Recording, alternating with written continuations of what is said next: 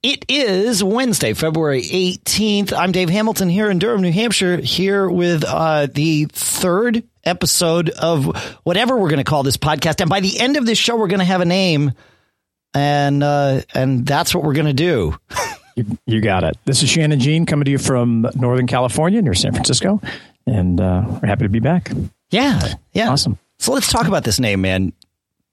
Yeah, I really, it's funny because we've done this before, and I am a firm believer in that, you got to have something that you really enjoy hearing, a good name, and then a good logo, and it kind of gives you a good, little burst of energy and something to put on a website, put on a piece of paper, something to show people. I think that's really important. Yeah, something you're proud to, something you're not ashamed to say, I guess, is a good start, but yeah, proud to say, yeah. Yeah, it's something you want to put on a T-shirt and wear it. Exactly. The T-shirt test is always a critical one for me. I like that. Yeah, works out well. So, I was putting out, like last time we talked about the word maker and biz and business, that kind of thing. And I actually was laying out words and combinations of things and then checking websites and stuff. And one of the things that hit me when I typed it in was the business, like, hey, we're giving them the business, and I thought about that and I was like, oh, that's kind of cool. That's actually, that might be a good tagline for us. Yeah, that's true. Giving you the business every week. Giving you the business. I love that. That is great. That's it. I can see it on the shirt. I love it. Yep. I love it. That's perfect. I'm writing it down. Yeah, please do. Please do. Yeah. The funny thing is I can remember, when we were working on Deal Brothers and Deals on the Web before and having this discussion, not recording it, but as we were talking via Skype and you're coming up, okay, I just got the domain dealbrothers.com. I got Deal Parents. I got Deal this. I got that. And that's kind of, how you're onto something good. And you start jumping around. So yesterday I was sitting there thinking about, names and the business. And I thought, well, how about, DBA, doing business as? Because that's really what we're doing. And, we've got multiple businesses, all different kinds of concepts, different, demographics, different channels. And I kind of fell in love with the acronym DBA, and I sent that over to you this morning. Yeah, I love it. DBA podcast is it because it speaks to it. Listen, if you're doing some special, sexy startup or whatever, you may never go get a DBA, right? But the types of businesses that we're talking about here, almost all of them start with a DBA, right? That's right. Yeah, so you can get paid, right? So you can get paid. Yeah, I mean, because unless you have a business that has your name in it, when you go to cash a check or deposit a check in the bank, they're going to want to know, well, who are you and how do we know this is you? So you need to have that DBA. Yeah. Yeah. And it also makes sure that no one, at least in your area, is, I guess, in your state, right? You file a DBA with the state. It's been a while since I filed one, to be fair. Yeah, me too. But yeah, it's I know it's county. It's at least county records, if not state records. Yeah. So it's got to be unique. For whatever the jurisdiction is, it's got to be unique, and that way you don't have. In fact, trying to think, the last DBA that I got was for Mac Observer. Yeah, that's great. And then after that, it was always just start an LLC under them. That's right. Yeah, let's see what happens before we do anything else. So yeah, and I thought about that after you said the DBA podcast. I thought, well, should we call it the LLC podcast? I'm like, nah. We could, right? Well, but that's too narrow a focus, I think. Well, I think that, and one of the things I mentioned last week when we were talking about what we were going to focus on and how I really wanted to focus on small businesses because they're the backbone of the country and, stuff that we're very familiar with. And I was looking up some statistics and there's also a ton of sole proprietors. And actually, the bulk of the small businesses in the U.S. that employ over 50% of the population are sole proprietors. So that's where I think, DBA works well. Yeah. And yet, yes, you should get to the point where you do an LLC, and we can talk about that on a future episode, the benefits of that, all that stuff. And the thing one of the statistics that really stood out for me was that, yes, over half the country works, for small businesses. But the big one is that the employer or small businesses the growth of employment since in the last 15 years, the bulk of it has been small businesses. Yeah. Not huge companies and that kind of thing. So that's awesome. I love it. I think it speaks very loudly to the entrepreneurial spirit and people that want to do things and control their own destiny. It's awesome. Yeah, it resonated with me immediately, and I thought, okay, well, that's all we need. I think I even wrote you, man, I guess we should sleep on it before we move forward with it, but we don't need to. yeah, I got it. Yeah, absolutely. I think it's great. I think it's cool. So done deal. So the DBA podcast and at dbapodcast.com. That's right. Yeah. And then, you work on the website. I'll take over the logo development. And so next time we come back, we'll have that up.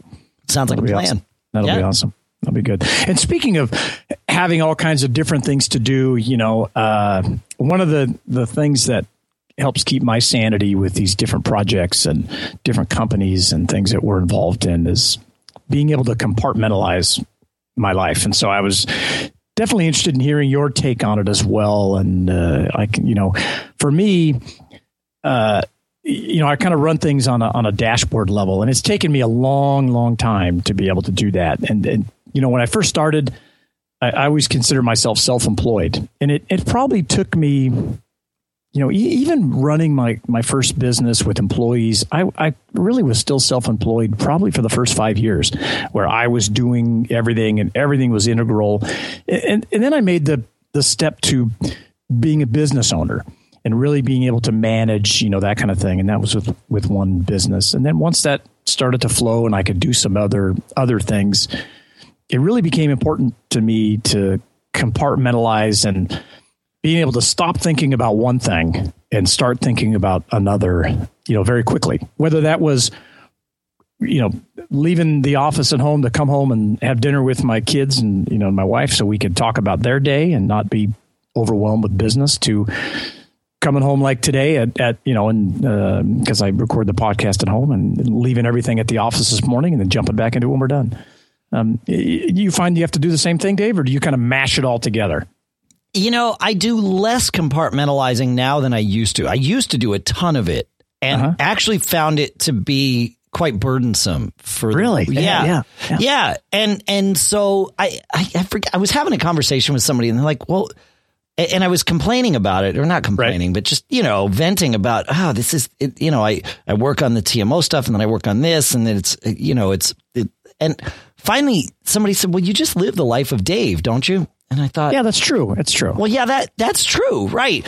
And for me, I have all these different things going on. I mean, we've got this podcast, I've got Mac Geek Gab, I've got the Mac Observer, I've got Backbeat Media going. And there's always, a zillion things going on, but a lot of them, especially Mac Observer and Backbeat, are very closely tied, in terms of what we do. So I guess to a degree, I still compartmentalize, in that when I'm working on something, I try not to be working on 6 things. Right. And I guess that's where I'm going with that. Yes, the edges are very smooth. Yeah. Let's just say, they're fuzzy is what they are. Yeah, they're very fuzzy. And and me too. And you often, I often look and say, well, how does this impact this? I've got this warehouse and we run several businesses out of it. And what do we do? And that impacts one another. But for me, I guess it's and maybe along the lines of what you say, being able to sit and focus on a given task. And I jump all over the place. I've total short attention span type thing. And as a kid, that was very challenging. And my son is kind of, he's 13, and Ethan's going through the same thing right now. And I keep telling him, hey, as an adult, you will love that. It'll be powerful for you to be able to jump around and multitask and everything. And I love it now. But for me, I have to have ways to stop and yes, put something on paper, put it on my phone, put it on my Mac, come back. Okay, here's this project. Here's what I'm going to do. I'm going to go hit this, hit that, and being able to think about it. So it kind of keeps my sanity, and it works pretty well for me. Yeah. So I guess so using compartmentalize in that sense, I think we're very similar in that regard. Yeah. Maybe there's a better word for it. And it's the right word. It's more. Multitask is an interesting term. Because my guess is you don't actually multitask because you're a productive person. Yeah, I understand. Yeah, I don't know many productive people that are actually thinking about multiple things simultaneously and working on them. Now, that's not to say that from the outside, it might look like you're actually working on 6 things at once. But for me, in my head, if I'm doing something, I am in that. That's right. And maybe it's being in the moment more than anything else, right? And it might only be for, 30 seconds, right? Sure. Where it's like, okay, I got to do this one thing. All right, I'm going to focus on it. I'm going to get it done. Okay, great. Now I'm going to move on to the next. And when those distractions do come in, it screws me up. You know, if I let those distractions come in and actually distract me, as opposed to, no, you know what? I'm going to let that little Skype IM or the text message I got, I'm just going to wait 3 minutes to read and respond to that. Right. Yeah, absolutely. Well, and I think that is the people that I know, like yourself, that are very productive and they get things done, have the ability to chop up their day, if you will, or their project or their business into small digestible pieces that you can then go, okay, like you said, whether it's 30 seconds or 30 minutes, okay, I'm going to work on Tech Restore, or okay, I'm going to work on Buyback Plus. I'm going to knock this out and get this done. Yep. And, I read this term and I just have really fallen in love with it. And I don't even remember where I read it, but it was looking at a group and looking at the development of things. And this guy used a term, he called it a symphony of action. Yeah. And for me, that's it. It's that, what did I do today? What actions did I take that moved everything forward? And, what project, or whether it's in your personal life or that kind of thing. And when I look at or talk to people that are trying to get a business started or get something going, oftentimes what I see the problem is they're thinking of this giant thing, and they almost get paralyzed with it. Instead of breaking it down into little steps. Hey, what's the name? Okay, now we need the website. Hey, we're going to need a logo, and having little chunks. And I see us doing it very naturally. Yeah, we don't even think about it. That's right. No. Yep. But you talk to people that are trying to get started, like, well, I need to get a banker and I need to do this, and how am I going to do my taxes? And it's like, hey, cart before the horse, man. Yeah, man. And just start. And I want to make all this money. I said, well, hey, let's make $100. And then you can say, okay, then now we made 100. How do we make 1,000? Okay, if you can make 1,000, you ought to be able to make 10,000. I mean, and just moving it down and I'm not even a huge sports guy, but I always come back to the sports analogy, right? Moving it down the field, just a little at a time. Well, I've said this many times, and people look at me like I'm crazy when I say it, but I say that I use calculus every day. And what I mean is I use what I learned in calculus every day, because what you learn in calculus is to take a seemingly insurmountable problem and break it down and break it down and break it down into tiny little chunks that are all very solvable. And as long as you know how you broke it down, you can go solve all those little pieces and then reassemble. And now the insurmountable problem is solved. That's it. Right. Yeah. That's cool. And that's exactly what you just described, right? Is going through and saying, okay, we've got to get this podcast off the ground. Okay, well, that's actually not insurmountable, but it might seem that way to someone. I mean, there's some stuff that happened that we didn't even think about, but we did, like talking to you about microphones, and you identified that. You're like, wait a minute, I don't have a mic. I don't have headphones. I don't know anything. So you asked me some questions like, yeah, great. Okay. Yep. We'll focus on this. Then it's all right. We get a schedule down so that we've solved that problem. Okay, the schedule's done. Now we got to come up with a name, and we know we've got to have a name and a logo, and then we can do a website. And then once we have all those three, then we can submit to Apple and release the show. And but it's just taking. Otherwise, you just sit down and you're like, okay, we're doing a podcast. What does that mean? Now what? Now what? That's right. Yeah, that's right. But it's funny. Last Wednesday, I find that I am more productive when I'm busy. Now that sounds obvious, but what I mean is I'm more productive when I have constraints on my time. If I know I need to get something done and I have nothing on the schedule all day, there's a greater chance that I won't actually get it done. Because, right? Got all the time in the world, and you're like, wow, this is great. This is great.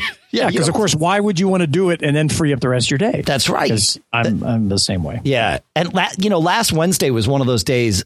We had this to record it for. I think I had something afterwards. I had a band practice afterwards. Yeah. I'm doing this musical because I'm a drummer as well. And Thursday I had a rehearsal for this musical, and I'm playing an instrument. I'm playing keyboards in this thing that I don't actually play keyboards. So I had to refigure out how to read music for keyboards and all of that stuff. So, yeah, but it was like, well, I got to do that. I got to do our show. I have to snowblow because I know that I've got to deal with, otherwise my driveway is going to be a disaster. Right. Yeah. And so I sat down in the morning and I actually built, and I'm looking at my calendar and it's all still there on the calendar. It's like, okay, staff meeting, then rehearse this for 90 minutes and then, get this call, and I got 10 minutes for lunch and then snowblow. I mean, that's a little more retentive than I normally am, but I knew on that particular day, I just needed to, it wasn't so much I needed to put it on my calendar. It was that I needed to sit down and envision, okay, what's the reality of this? Where do I have time to do the things I need to do? And I was very productive. I got it all done. Yeah, that's great. Yeah. Yeah. And for me, being able to get that stuff done also at the end of the day, like, okay, I've had a great day. I got this done, got these things taken care of. And it's real important. And if there's not a lot going on, I find myself going, man, I suck. What did I do today? Right. And I will make sure.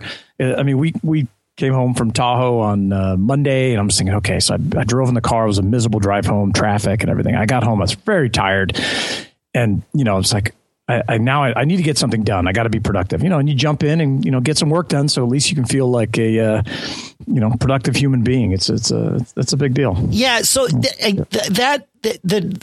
that's another interesting topic is what is it that drives you to get your work done? Because I think from what I just heard, it's not any external pressure. Of course we all have those external pressures. Yeah. Sure. And if we just stop working long enough, then suddenly the bills might pile up and we got to go live in a box. Right. Right. But that's not the main thing every day. It's this innate for me. And it sounds like for you, it's this innate desire to feel productive. Oh, yeah. And then that's it. And if, when I talk to people that are, starting businesses and this kind of thing, that's what I tell them. I said, what is it that you want to do that you enjoy? And I know there's a lot of cliches about, following your passion and that kind of thing. But if, you get something that's going to drive you, for me, it's never been, I want to, whatever. Starting it for money has never been it for me. It's always like, how can I manipulate this so I could do it and have a good time doing it? And if I can make some money at it, that's awesome. And I think that, that inner drive is what you really can't teach people to do it. I've been trying for a long time, but you have to find it yourself. You have to, it has to come from within. Yeah. There's days when I feel like I need to do something for my employees, right? And there's, sure. There are those things. Being at the top doesn't necessarily mean that you are not beholden to anyone. In fact, not at all. It's worse. It's worse. It means you're beholden to everyone. Everybody. Yeah. Yeah. And everybody. And that's great. I enjoy it. And but it's everybody gets paid first. Everybody gets their stuff. You have to. Yeah. They allow us to have the flexibility to try new things and to challenge ourselves. And the responsibility is you've got to create a place where they can come and they can be challenged, and they can, within the realm of being an employee, they can find whatever their currency is. Because I can tell you from having employees for 20 plus years, it's not at a certain level, like you said, you have to make a living, got to pay the bills. But above a certain level, it's not about the money. It's, about what they can do. They want to be challenged. You want to have an enjoyable, work environment. That kind of stuff is very, very important. And that's our responsibility to set the tone and create that. Yeah, that's right. Yeah. It's not easy, especially when I don't know what your background in schooling was, but I always knew somehow I wanted to be in charge of my own destiny. And I mean, that's cliche too, but I always knew I wanted to do my own thing. When I grew up, my absolute desire was to be a computer consultant. Now, this was a job that didn't even exist, right? Right. It was because I needed one. When I was a kid, it was, who's going to come to my house and fix my computer? Guess what? Yep. Nobody. Okay, wait a minute. Right. So I figured out how to do it. And then I wanted to do that. And then guess what? I did that for a long time. And then, that's one of those things you always still wind up doing for people. Oh, of course. But it's not my business anymore, unless you count Mac Geek Gab in that realm. And it is, right. But sure. But I always knew I kind of wanted to do my own thing, but I never had a desire to have employees and manage people and any of that. And because of that, I never really sought out to learn how to do that until after I needed to know how to do that. Yeah, well, and I don't think anyone starting a business anticipates that, I'm going to become a manager. Well, but that's eventually the path that you're on. I mean, if you whatever you do, you start as the technician, whether you're a chef or a baker or a computer person or a truck driver, you're the person doing the work. And if you make that jump from self-employed to business, owner, you have to give up and you have to make that transition into management. And that's what you spend. You still may be very connected to the work, but you are required to be at a different level. Not to say it's above or whatever. Oftentimes it's side by side, and that could be the best kind of manager. Where you're doing work with people, but you still wind up managing people. A lot of times you're managing your clients, your customers, and those that can make that transition, I think, do the best as far as just being happy with what they're doing. There's lots of people that struggle and with that transition and always want to keep, and maybe those are the micromanagers, but my employees don't want to hear from me every day. I mean, they want to, say good morning, how's things going? Sure. Have I given you all the tools that you need to get your work done? And they want to do their job, and they know how to do it. Yeah, they want to feel like they're making their own way in the confines of getting a steady check. Yeah, exactly. That's right, and that's the difference. And that's okay. Yeah, and we have to have them, or we wouldn't be doing this. Right? So it's great. It's great. I found for me, I'm a total control freak. And so, like you said, that, it's hard to pass things off to people. And I found the easiest things to pass off were things that I was not good at. Yeah. And so salespeople were the first people I hired. And that's actually where Backbeat Media sort of grew from that. But the first full-time hire that we made at Mac Observer was a full-time sales rep. Yeah, that's because great. And I couldn't do it. Now I feel like I probably could do it. But that's only because I've been managing salespeople for 15 years. Yeah. I'd probably be terrible at it, but that's okay. Yeah. And I think you brought up a really good point, and, we'll talk about in future episodes, strengths and weaknesses. And I often, people ask me, well, what's your biggest strength? And after thinking about it many, many times, what I realize is my biggest strength is identifying what I'm not good at and finding people that can, prop me up, and whether it's a partner in a business or, like yourself, or an employee that comes in and, like you said, like a salesperson. And if that's a really critical thing to be able to identify. So, I want to have a longer discussion about that because absolutely. What do you do when you realize you're better than your employee at something? How do you manage? Because that's a difficult thing. You want them to be better. So now, how do you deal with that? But I feel like that's actually worthy of its own show. So I agree with you. So, but cool. I saw on our agenda you did you had some sales experience this week. Well, yeah. So there's a company called Single Platform out there, and they recently were bought by, well, I'll think of the name here.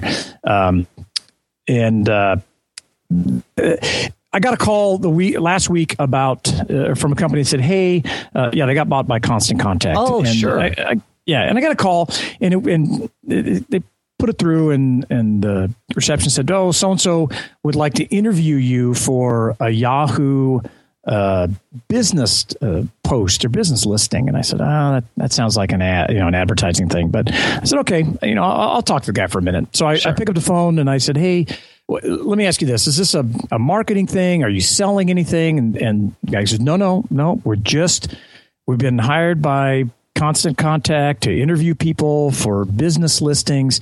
In the back of my mind, I just knew that it was not true. But I said, okay, I'm interested. And I said, well, I'm going to be out of town, but let's talk on Tuesday. So sure enough, I get a call and they start talking. And I realize it's this company's Single Platform, which, if you're familiar with it, but basically what these guys do is they take your business listing, give you all kinds of information, and they push it out to a number of different sites: Google, Yelp, Bing, Foursquare. And I think they got their start with restaurants, putting their menus online. And basically what they've taken the concept of a menu and moved it across all different businesses and said, hey, we can list your services and this kind of thing. And as a standalone idea, I was like, hey, this is pretty cool. I'm interested. But what really turned me off was, of course, I was correct. And it was not interviewing me for Yahoo, which is, great. It was, trying to pitch me their service at $79 a month, and I told the guy, I said, you could have got me, you would have had a better place to start from by not coming in the door this way. And we have a sales department at Tech Restore, and I would be, very upset if our salespeople got a call or, called a lead and converted it by basically, lying about the premise of the call. And it happens more often than you think. And after talking with this guy, and he's kind of, going back and forth, I actually did wind up, with the service and giving him a shot. And we got a 3-month trial to just, give it. But I just, the lack of transparency, not being authentic, it's just not the place that you want to start at. And I thought, hey, we should talk about this, because it's just it leaves a bad taste in your mouth, even for a service that really looks like it has some value and it's relatively inexpensive. Well, that's the thing. And what part of what, again, back to compartmentalizing, right? Part of what I do all day is manage a team that salespeople, right? That sell things. Right.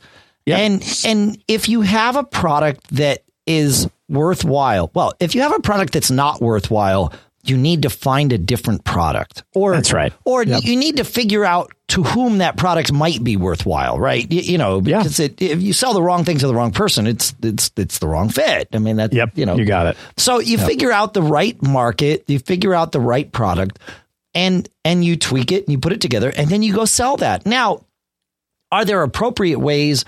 Have we learned things over the years about human nature and all of that where, yes. Do you come in the door and, just blow down the door and say, okay, I need $50,000 from you. Otherwise, it's not worth talking at all. Right. I mean, listen, if that worked, we just do that. But instead, we start with, okay, we've got a package that, we can put this together and it's really attractive, and we've got a deal. And if you'll sign up for 3 months, we can get you in at $1,000 a month. Now, is the goal to get to that client to be a $50,000 a year client? Of course. Yeah, of course.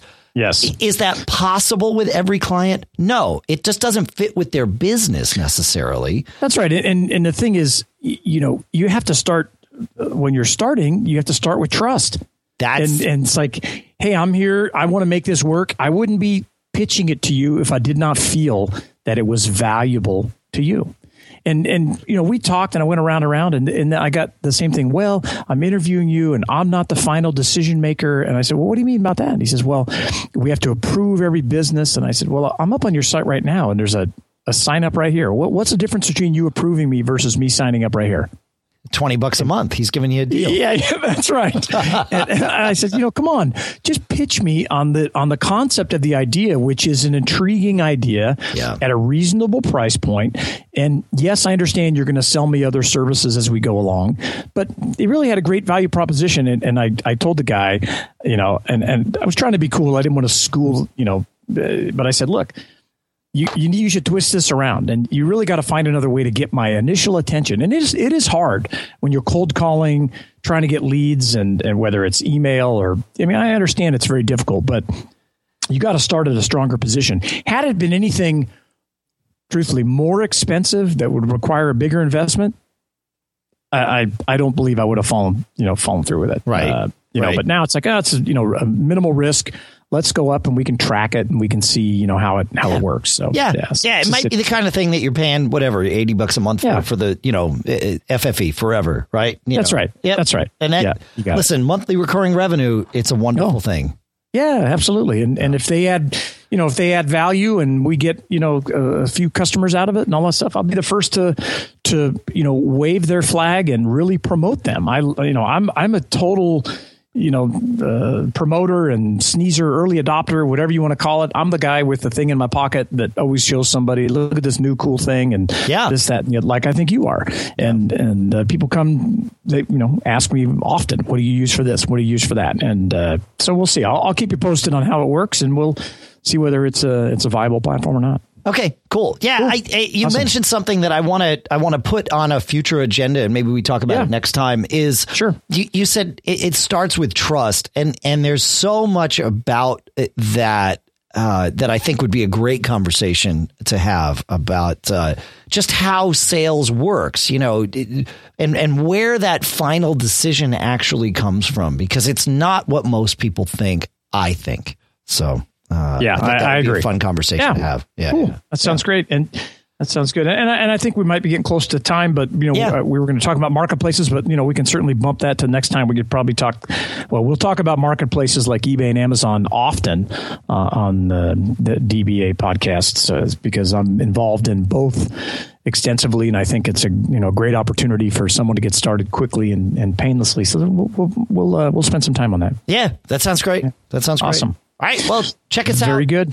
DBApodcast.com is what we have currently. Hopefully we'll have a Twitter account and maybe some Facebook stuff and all that down the road too. But I'm assuming, I feel like this episode will probably be heard by people at some point, though not today. That sounds good. I think we're doing all right. Yeah, I think we're doing all right. Cool, man. Awesome. Have a great night, and we will chat soon. Thanks, man. All right. Take care. Bye.